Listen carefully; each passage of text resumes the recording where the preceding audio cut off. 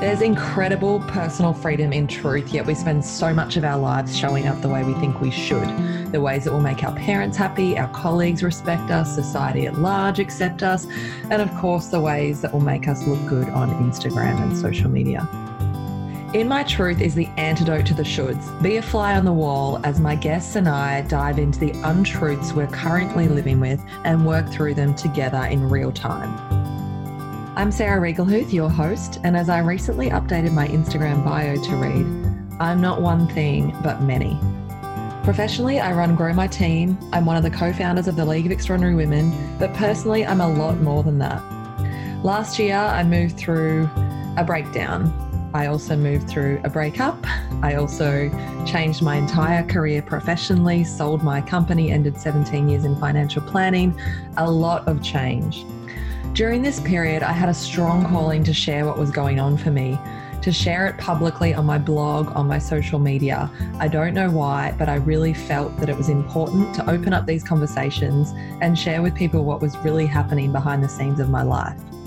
This sharing resulted in a lot of people reaching out to me to have deep conversations, and I started imagining what would it look like if other people could listen in on these conversations.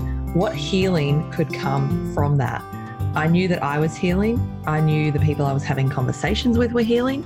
And I really felt that if other people could listen to these conversations, to what was happening in real time as we worked through things, that healing would come for many. And so on a drive from Vancouver to Colorado, a pilgrimage, I would say, where I was moving my life back to the state that has called my heart since the first moment I ever set foot in there, this podcast, In My Truth, was born. It feels healing and growing for me. I believe it's healing and growing for my guests, and I feel that there will be healing and growing for you, my listeners. So let's dive in. Welcome, loves, to this episode of In My Truth. Have a guest with me today, Jose Stradley, who was also with me at the recent ayahuasca retreat. If anyone listened to the last episode with Sarah Howard, we discussed a lot about our experiences with grandmother ayahuasca, and I am going to be doing a bit of a series on this because quite a few of my friends who were with me have wanted to talk about their experience, which is amazing because I know so many of you listening are interested in plant medicine and how I've worked with it, and just to hear other people's experiences I think is so valuable because the experiences vary so much. And you know, there is a saying that you get what you need from these medicines. And it's certainly interesting. I know before I went on my journey with working with the plants, it was like I was very curious about these different experiences. And I knew I felt called. I knew I wanted to do it, but I didn't know what to expect. And there was a lot of fear around it, fear that I don't necessarily have anymore. I'd probably call it apprehension still anytime I go into ceremony. But if I can help people who are interested by sharing some of these conversations, and that's fantastic. So anyway, Jose, welcome. Thank you for joining me. Tell us a little bit about you. Thanks for having me on. This is the first podcast I've ever done, so this will be interesting. I've been really excited and nervous about it. A little bit about me. I'm a 31-year-old, grew up in rural Wyoming, working with my hands my whole life, like a lot of blue collar stuff. Just recently started a business with my best friend and his wife. We're learning, definitely doing a lot of learning this first year of it, but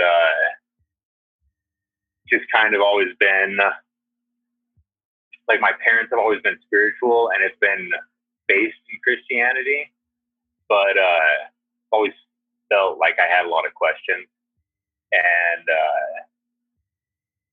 listening to a lot of the podcasts that I'm sure some of us have in common with Aubrey and Joe Rogan and Kyle Kingsbury, listening to those kind of brought it out in me, and deepened the questions. And then where you and I met through Fit for Service, that's kind of, I don't know if it's answered more questions than it's brought up, but it's been, that's kind of been the last 6-7 months of mine, is really focused around doing work on the spiritual side of things rather than the material been kind of a thank you. Yeah, long 31 years, and then it feels like the last 8 months, like everybody is probably dragged on, but I felt like it couldn't have. I feel like it went like perfectly timed the last 8 months. I haven't felt like anxious to do anything or like I'm stuck in anything. That's amazing. I like what you said about, when we go down this more spiritual path, like, I don't know if it answers or creates more questions, because I certainly feel that often, and go through these moments of like, what does it all mean? Like really, really, like I have all my theories and my ideas about the soul journey and all of that. And it gives me a level of peace, but then there's also like, but still what? And still why? But like the next layer, like what, why are we even doing any of this? Like, why does the universe even exist? Yeah, the how and the why is what keeps coming up for me. It's like, I had done Bufo like 6 weeks prior to the ayahuasca experience. And this whole year has been like just one after the other of first.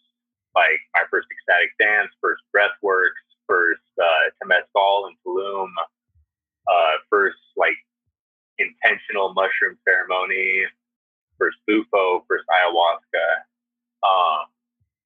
But in Bufo, it's like you have all these notions of, or I did anyway, of like there being something bigger, and what is its name? Like, is it God, Yahweh, Krishna?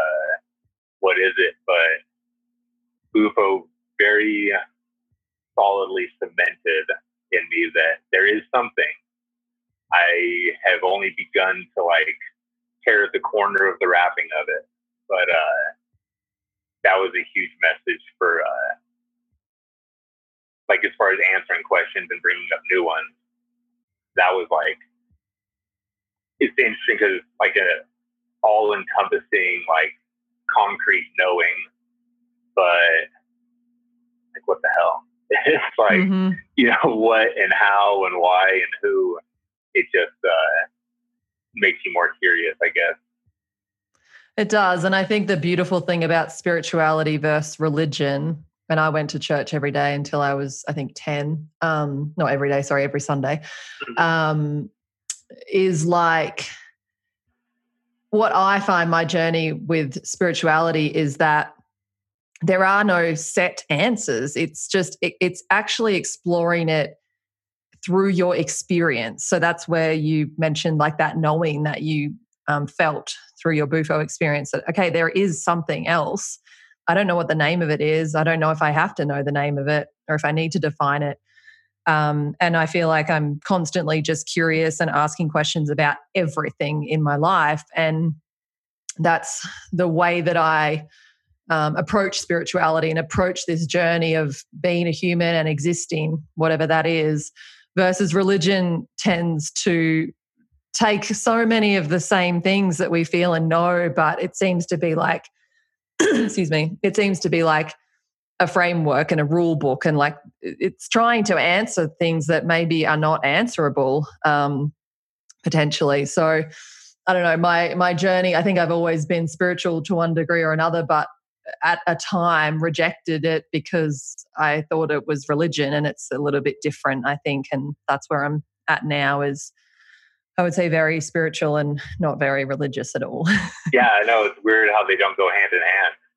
No, it's so, I feel like it's like religion is created by humans, whereas spirituality just is. I mean, it's the sun streaming through the trees. It's the, the air we're breathing. It's the magic and the mystery and the perfection and the interconnectedness of everything that is so, in some ways, understandable, but in other ways, such a total mystery.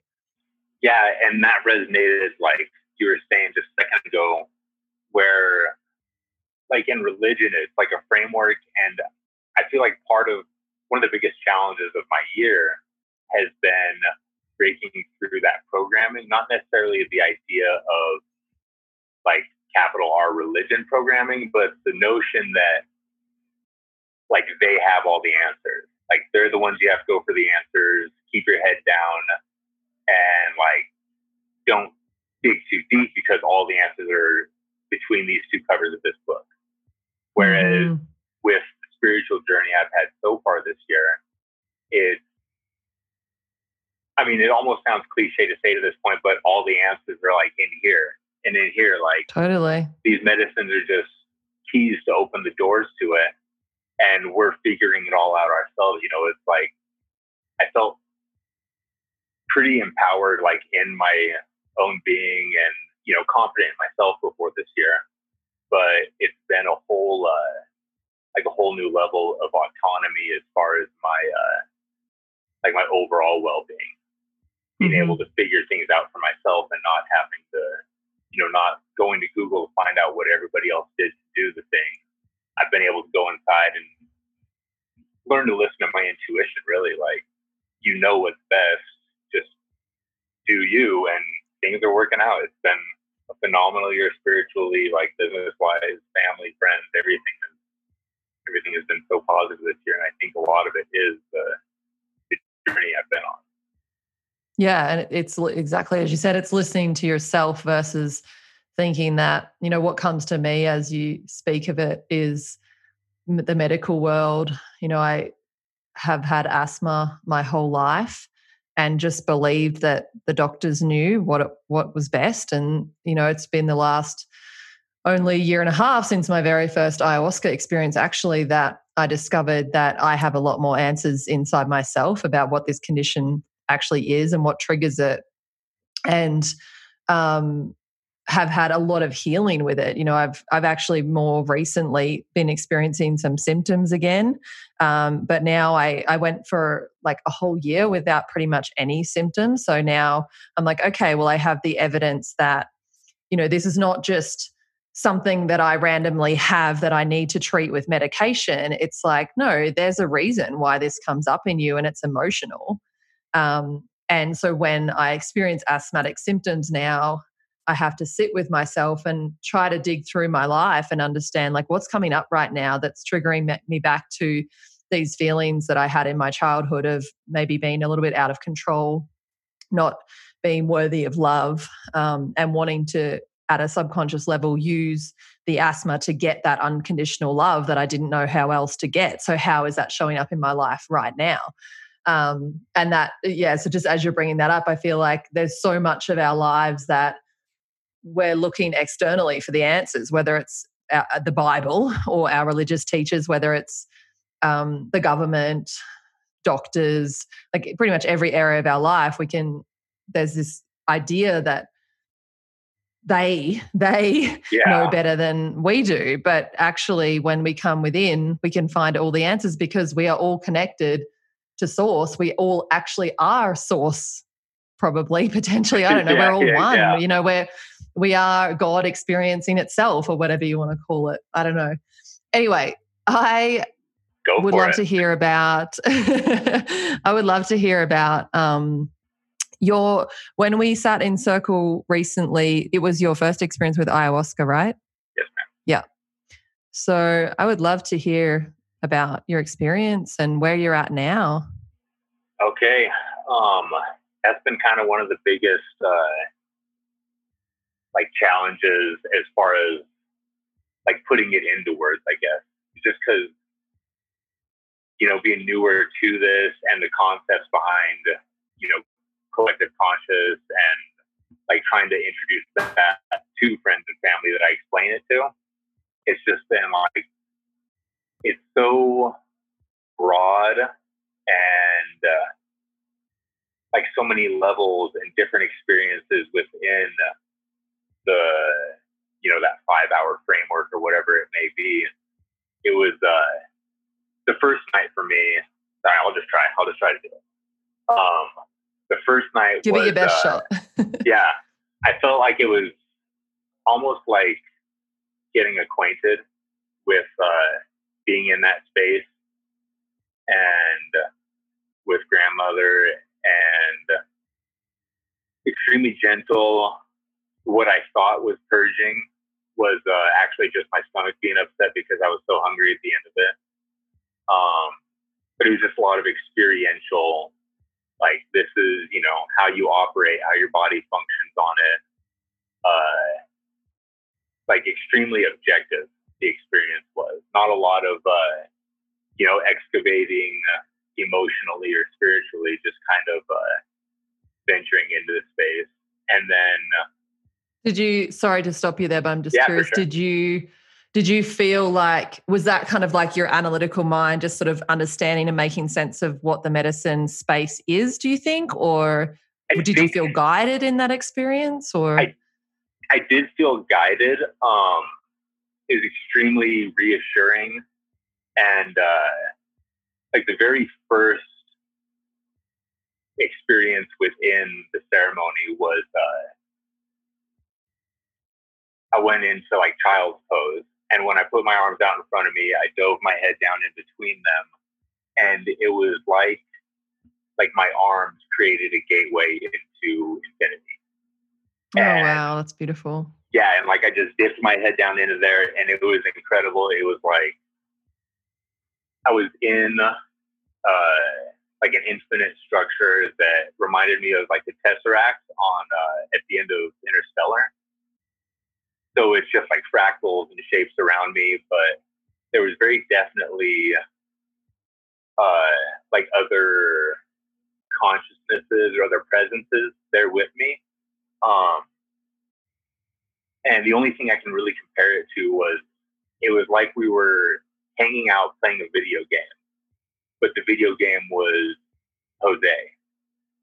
And so like I was passing the controller to them as the owner of the console, and they were getting to feel what my blanket felt like and what it's like to wiggle your toes and like stretch your back. It was just, extremely like friendly. Just like I was getting to know them. I was giving them a shot at Jose.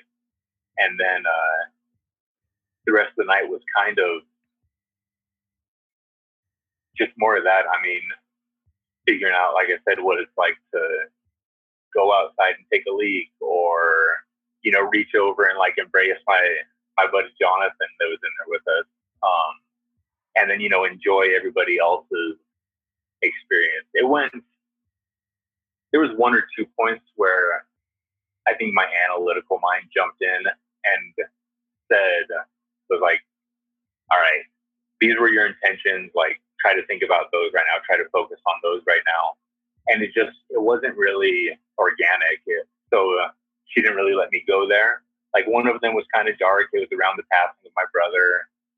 And I thought about him and I fully recognized the, that I wanted to work through that. But it just didn't come to me. It didn't well up inside me like I thought it would. But then it did come in night two, some deeper experiences. But it just felt like that first night was more of her holding my hand through the first experience together. I think that experience of what comes to me when you talk about the experience of the blanket and your body and, taking a leak, and I think you said touching someone on the shoulder or whatever it is, it's like this potentially like feeling or realization that like we are not our bodies, but we are here experiencing this current human existence through these physical forms. And I've had some plant medicine ceremonies, one particularly with psilocybin, where my hands, I just kept looking at my hands and like every bone and like bending them. And I don't use the video on these podcasts so people can't see me, but I'm holding my hand up and just bending every finger. And like I just stared at it and I was like, wow, like this is just so fascinating, this thing. And having that appreciation for the fact that we are a consciousness. We exist somehow in our bodies, but also external of our bodies. What was I reading recently? I can't remember what it was, but it was like exploring the fact that, if someone does pass away, their body's right there, but we can't unzip them and see what's inside them. We can see blood and bones and things, but we can't see like their memories and their feelings and emotions and their joy, and all of that like exists at a level that's not visible,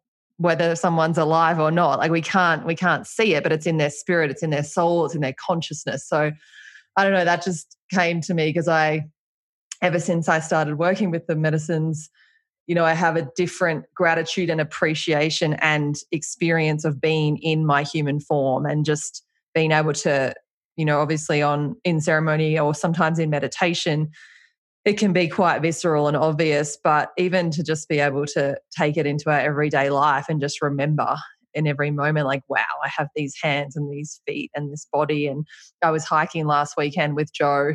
We did like a 12-mile overnight hike, and, the pack was hurting my back and things like that. And then I was thinking, well, just try to, you are not your pain, and this body is like a car. It's a vehicle, like you're inside it and it's taking you there, and just playing with some of those concepts to try to supersede the pain, which didn't work very well, but I tried.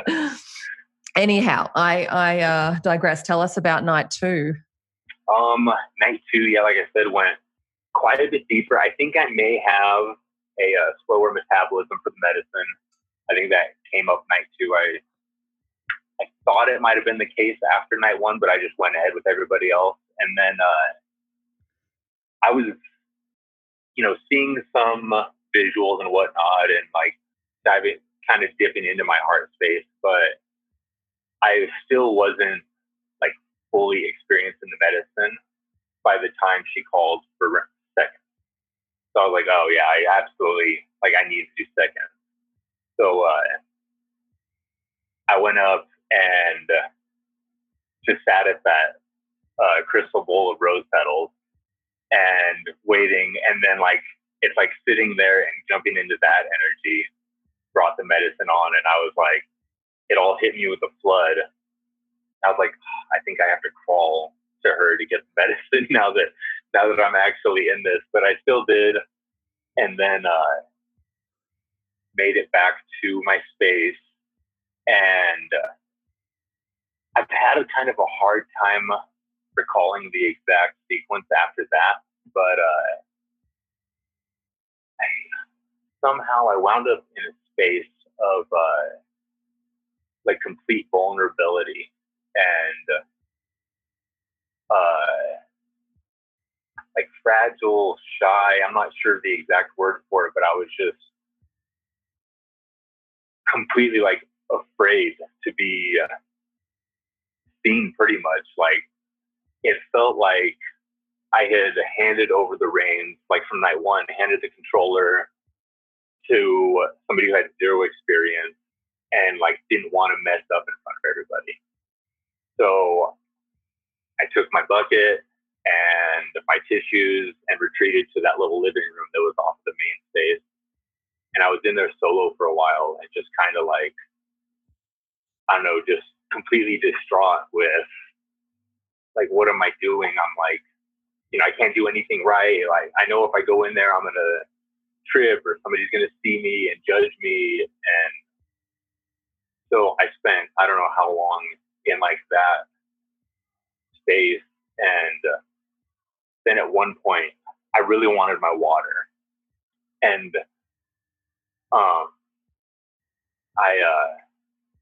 I just said out loud, I was like, Brandon, one of the helpers there, Brandon, can you please bring me my water? And he wasn't in the room or anything. I was just hoping that it would get out there to him somehow. And 30 seconds later, he walks into the living room, looks at me, and keeps walking without my water. And I was like, oh, you're going to make me do this on my own, aren't you, man? So I had to muster up the courage to venture back in there, grab my water and my blanket. And then eventually I worked through it. There was actually another presence that came up in me that felt not quite sinister, but a Loki type, trickstery. And I was like, no, I can't handle this right now. Whoever's in me right now or whatever's in me right now is too influenceable, too exposed to really let somebody else in right now. And so I had to work through it, and I was like, the only way that I can keep that third one at bay is I got to get back in that room and get the support from everybody else. They aren't going to judge me. You know that everybody is here for the same thing. And get back in there, and I walk back in, and the music like immediately took me in and hugged me. And, you know, you just feel so safe in that space. And then I had to like lay down and like let grandmother actually guide me and like work the medicine she'd been wanting to work after I finally submitted and was, you know, there completely like hers. I was wet mold, I was wet clay. And so she, I felt like, I don't know, for some reason it just felt like more of a stern, like disciplinary sitting for like the whole middle, roughly like 3 hours, as best I can tell, where I was, you know, like pleading and like crying and asking her to like let me, you know, just let me out of this space. And then finally I was like, I trust you. I trust you with whatever you're doing with me right now. Like, no matter what happens, I know that like you have my best in mind, and I trust you. And then as soon as like I said the word trust, it was, oh, hey, here's a tray of cookies or whatever, you know, your grandma does for you that always makes you feel better. Like, it immediately went to like nurturing, welcome back, like, and I sat up, felt really good, lighthearted. And then there were a couple people dancing in the middle of the space, and I was going into the whole thing, I was like, you know, you felt called to dance in other ceremonies, but you've always resisted it, and it's brought up a lot of nervous energy and like angst inside you when you resist it. So I was going into this weekend, I told myself, if you feel it, you have to dance. Like, if at any point you see dancing and you think, oh, I should do that, but there's no but, just do it. So I got up and started dancing. It was like super organic, and it was just beautiful. And then like that energy brought a couple other people into the circle, and it felt like, I'm pretty sure it was the case, but I think that kind of wound down the like medicine space of the ceremony. If I remember right, she called, like after we were dancing, she pretty much called us in for the rose ceremony at the end. Mm-hmm. And no, it was just like pure like comfort and bliss at the end. And I forgot to mention that about night one too. Like the you know, you said it brings a gratitude to your human form and being a human. And that was something that I realized at the end when I thought that I had an upset stomach and I was needing to purge. I was like, oh no, I'm just hungry. Like, but I love that. Like, I absolutely love this. Like, I was just so much more grateful to be in my human form at that point. Like, it was good. The experience was good while it lasted, but you're so grateful to come back in to your body and be like, eat all this beautiful fruit and enjoy the bread and butter and the soup and the hugs and laughs. And like, it was just pure gratitude and like love. And I even wrote down in my journal, like, I am in all capital letters in love with the whole human experience.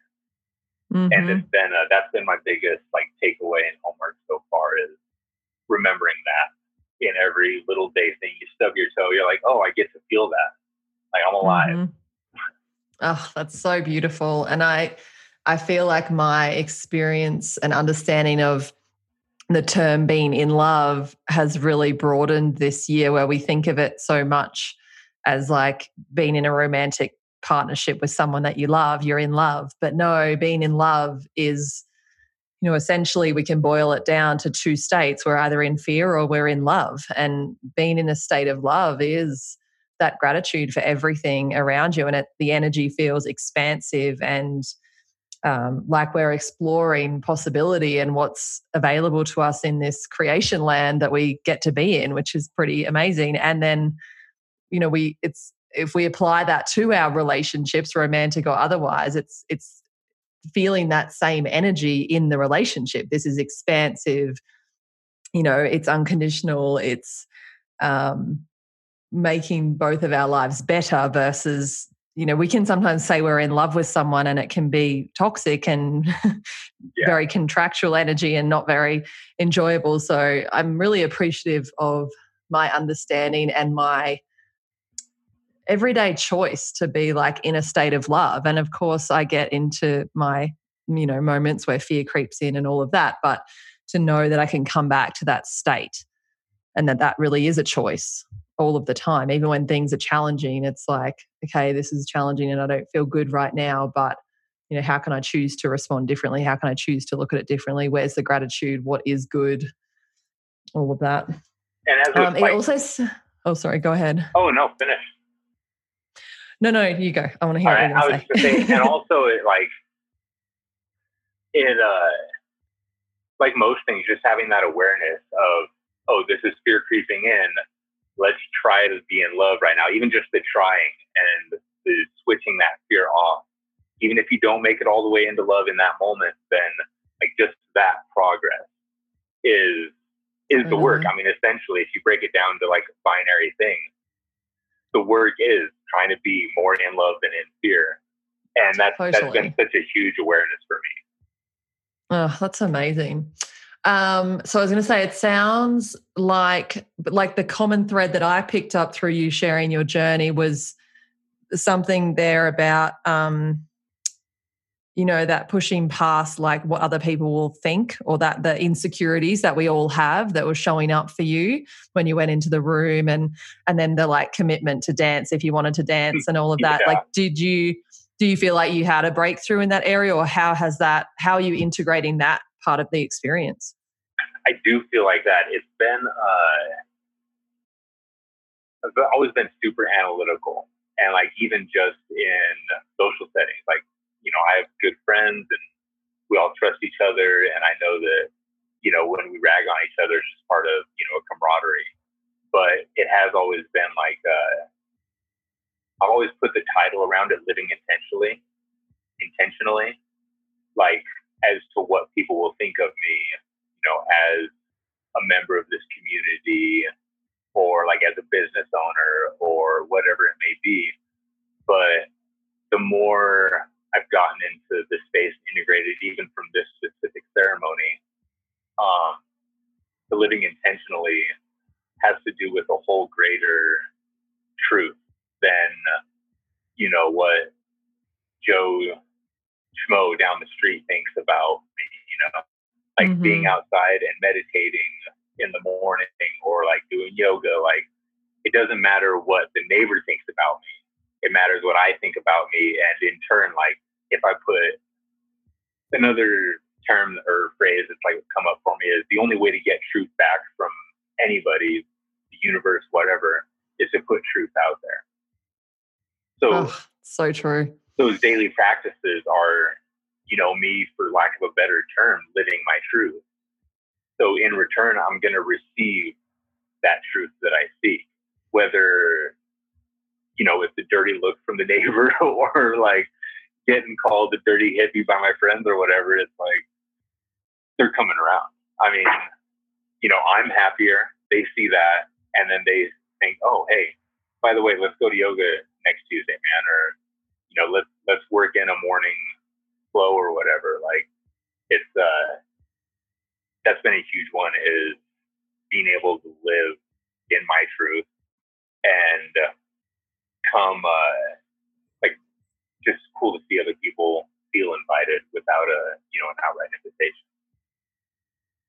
Yeah. And I feel like in my experience of that, which, I mean, we're talking about literally the name of the podcast and why it all started, was because I got to a point in my life where I had a breakdown because I'd been trying to show up for everybody and everything else in this world in the way that I thought I was meant to. And, my shadow kept busting out, which created more shame and more pain and everything. And me stepping into my truth was a journey of sharing everything, all of the shadow and all of the light with everybody. And out the other end of that was my freedom and my liberation.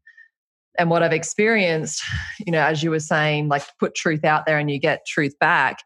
It's like once you're in that vibrational frequency of truth, you can feel it with somebody else. So even if somebody literally is lying to you, you can see the truth. You can see it. And it's amazing because you even have compassion for their lives, because it's like, I know exactly what the real story is here, and it's okay. Like, so it's really fascinating, the journey, and just so liberating and so freeing, because I think when we're on that different vibrational frequency, it feels like everything's messy, because all of our energetic channels between us and everyone and everything else in the world is muddy and messy, because we're trying to be what we think everybody wants us to be. When we just show up as we are, it's a clear energy channel. Everything is completely clear, so we can then receive information energetically with clarity. That's how I kind of explain it in my also very analytical mind. Yeah, no, absolutely. That makes perfect sense. And I've seen it. One relationship in particular is the business that I own with my friend and his wife is like house flipping, real estate investing. And one of my business partners, her father, does a lot of painting and some odd and end jobs for us. And I, for the longest time, had like reservations about it for whatever reason. I don't even know. But then like I would find little nitpicky things like that he did. And I'm like, hey, like this is, like this little thing, we need to talk about this. But I would never really bring it up. It's just like, I would just point out the flaws instead of bringing it up to him and being like, hey, next time we'll focus on this. Next time look at this. And part of that, living my truth has been being more transparent with him and being like, hey, Mark, yeah, let's do this time. And I always felt like a weird energy for whatever reason, like when I would interact with him before, and I didn't know what it was. It was a reservation of sorts.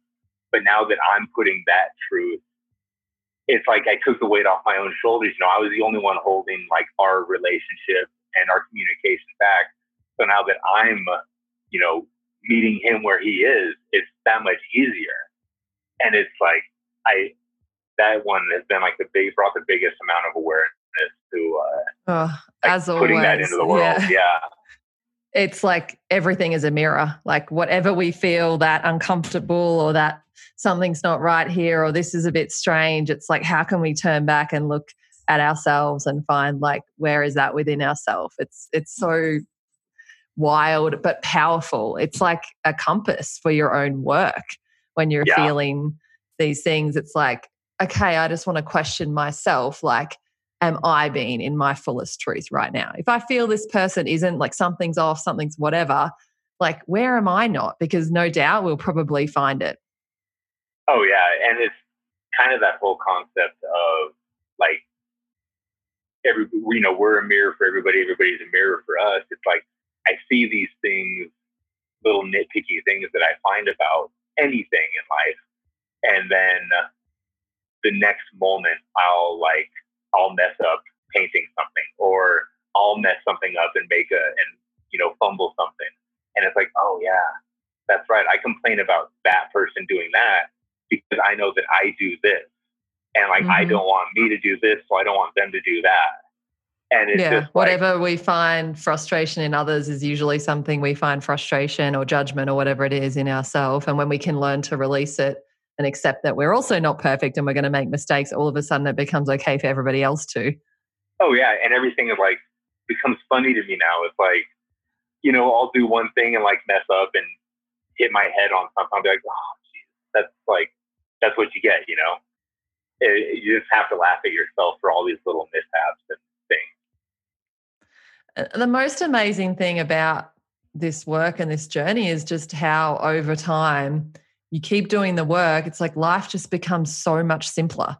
It just becomes so much simpler, so much easier to stay in love and in gratitude and out of that drama, fear, kind of scarcity, worry headspace that is pervasive when we think that the world is outside of us and it's all happening outside of us, versus the fact that the world is inside of us. Every single thing is going through a filter of us, of who we are, and we're interpreting, analyzing, making a story and making sense of it.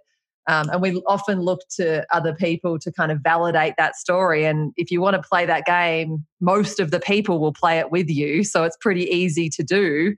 But it's not empowering. It doesn't shift anything. Life will never get better through complaining and finding the other people to validate your story. Life gets better when you start looking internally, looking inward, asking yourself, where that thing is within you, and then all of a sudden it starts to dissipate. When we find the core of whatever it is, it's like all its power is gone. It releases all of its power over us. It's amazing. Yeah, it's when you say like life gets easier, it's almost like the more complicated and the more questions you bring up and answer in your work, in like the spiritual space, it's like it makes human life more binary. Like, that love and fear binary factor is like, you're just like, oh, I'm answering all these questions about this big stuff, all this like earthling, mundane thing. It's so simple. Just totally. Just be, And I think that back to like when I used to, worry about what other people thought and show up in that way, it was like everything meant so much. Like everything meant something. Every interaction I had with someone, there was so much meaning on it. And I would think about it and ruminate on it.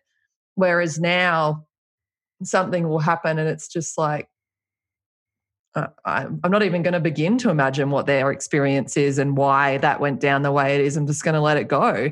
Or sometimes I might be able to see like, oh, that's their abandonment wounding, or that's their betrayal wounding, or this is my abandonment wounding or my betrayal wounding. Like I feel triggered because of X. And really it's like the Sarah feels triggered. Like the Sarah's having this experience because of what happened in a past life or ancestral or her own trauma or whatever. But like it's not necessarily real. It doesn't necessarily have the meaning that Sarah thinks it has right now. It's just, something that's happening. And when you can macro out to that bigger perspective, which is what, ayahuasca especially has really helped me see, it's like all of a sudden you can let things go and you can just let it all dissipate.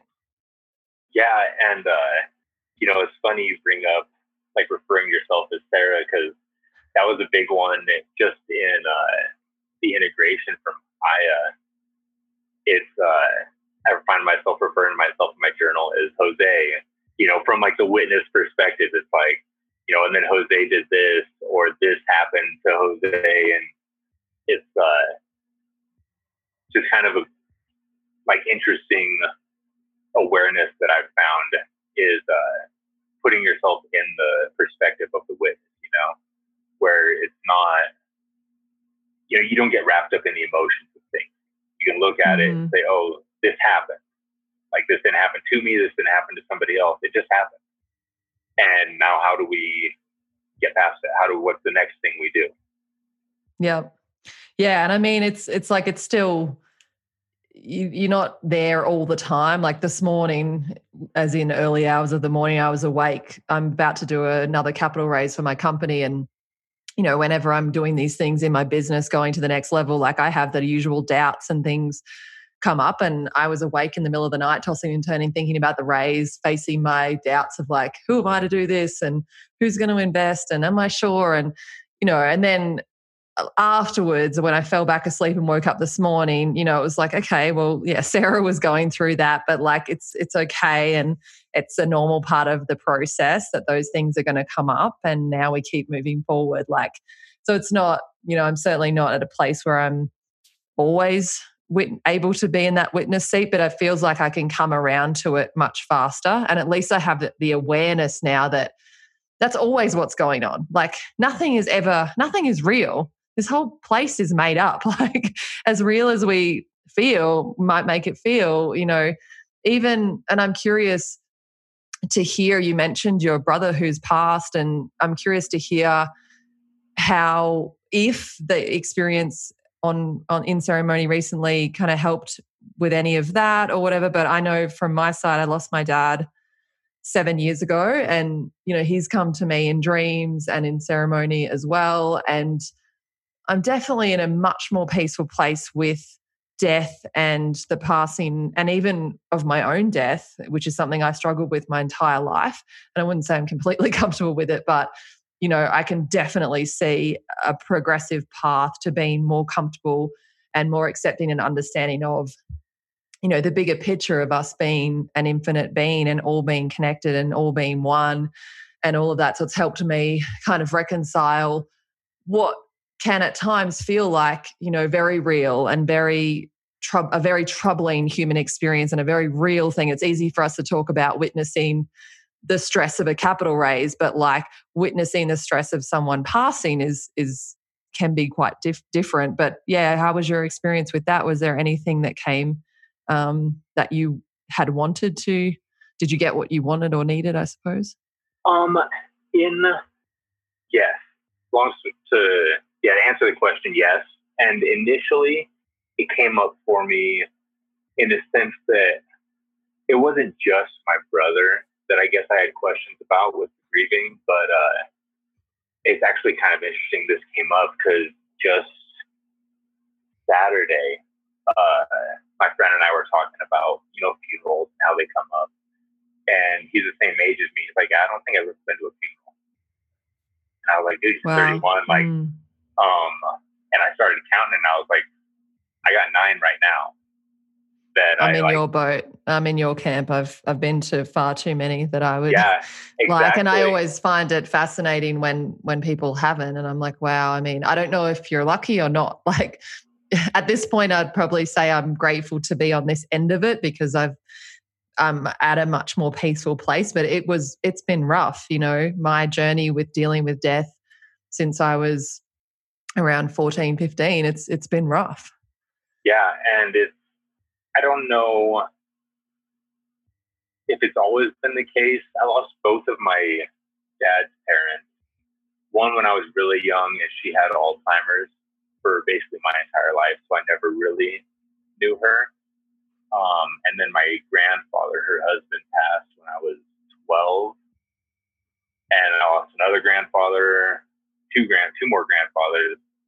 And then my brother was like the last one. It was immediate family. And that was 6 years ago. And I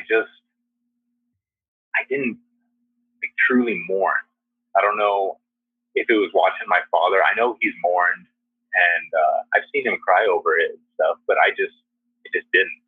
And I always, chalked it up to, you need to be strong for mom and be there for your mom and sisters and that kind of stuff. But then at the same time, I could, at the drop of a hat, I could think about it and cry if I wanted to. But it was in the moments when, you're quote unquote supposed to be mourning it, I wasn't. And I just had a lot of questions about that. And I had just been reading or listening to rather Sacred Contracts.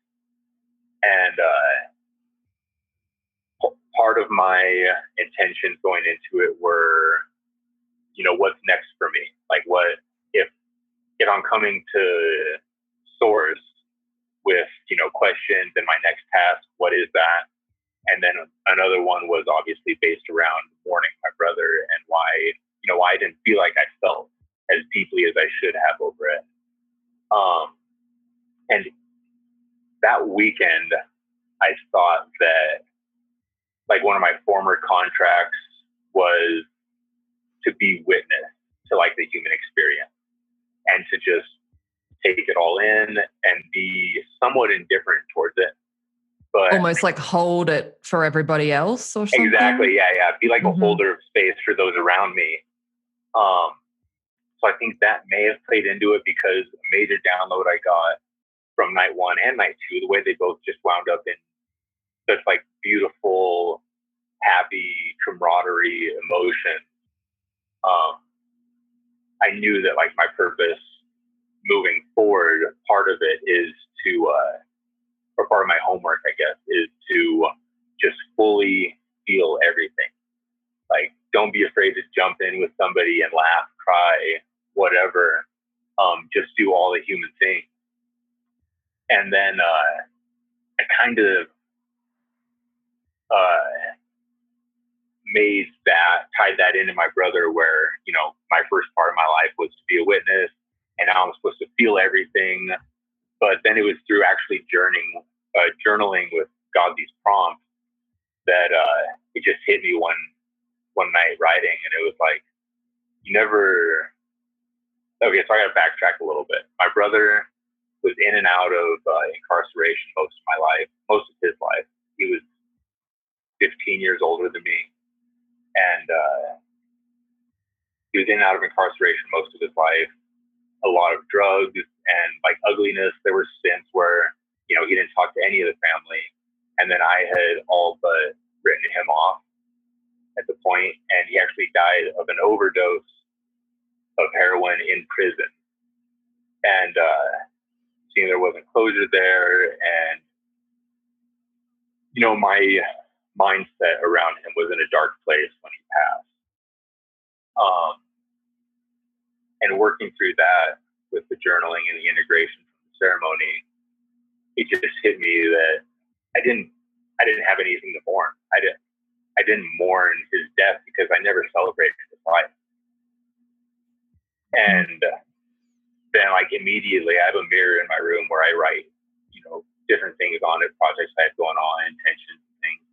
And I wrote on there, you know, every day celebrate for Travis. Like, find ways to celebrate his life and know that it may have been in dark times, but he was a light in people's lives. I mean, his funeral, there was a packed Catholic cathedral. Like, there was no shortage of love and like gratitude for him there. I just chose not to see it. So, you know, hopefully as of a week ago, and you know, I see it, and it makes me smile. I go out and try to, you know, be more cognizant of the celebration of life, and you know, be grateful to him for bringing that awareness. That's really beautiful. Thank you for sharing that. Thank you for I think it's giving space. Yeah, no, I really appreciate it. And I think death is, and can be, I should say, not is, it can be such a complex experience because there is all of that, the feelings and emotions around who we thought and felt and how we felt about the person while they were living and how we feel about them now. And, you know, I have something that, you know, I think I've reconciled now, but for a long time, you know, and you hear it, it's very common, but like the last time I saw my dad, I like made him wait in my office because I was on a call. And this was back in my day when I was so busy all the time. I was so important that I was running late, you know, sometimes by an hour for everything in my life. And Dad came to have a coffee with me, and I had left him, and he was chatting with my receptionist for, I don't know, 20 or 40 minutes. And we ended up having a really rushed coffee because I had another meeting because I was so important.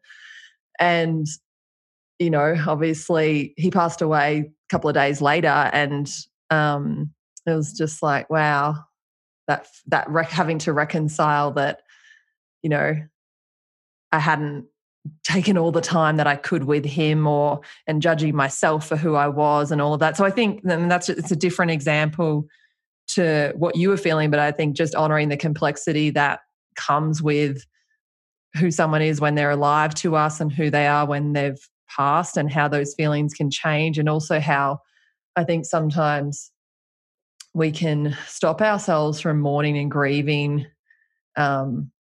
because of stories that we might tell ourselves about who they were or the circumstances under which they passed away or whatever it might be. So really honor you for, you know, continuing to do the work to understand and reconcile what happened. And it sounds like you've really uncovered some new layers now, which is beautiful.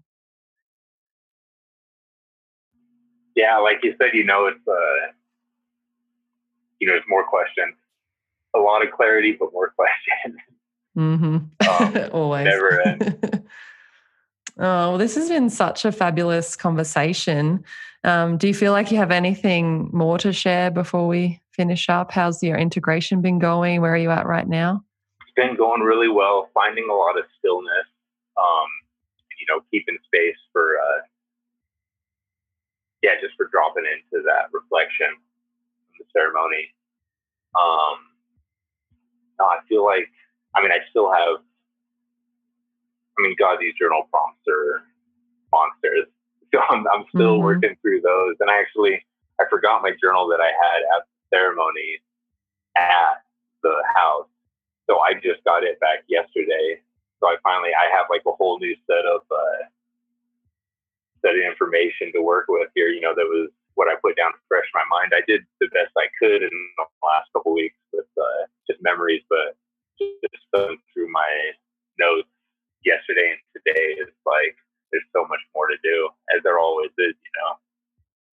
Yeah, I think, and it's so amazing. Like every time we go through with somebody or in a journal, or kind of going back to what we wrote then to what we write now, or how we might explain something about a plant medicine ceremony, or I guess any psychedelic ceremony, or even a dream, to be honest, or maybe even an actual situation in life, so much more comes of it. Like we start to unpack and understand different parts. I found that particularly after my first very profound experience with the grandmother, which was my third ever ceremony.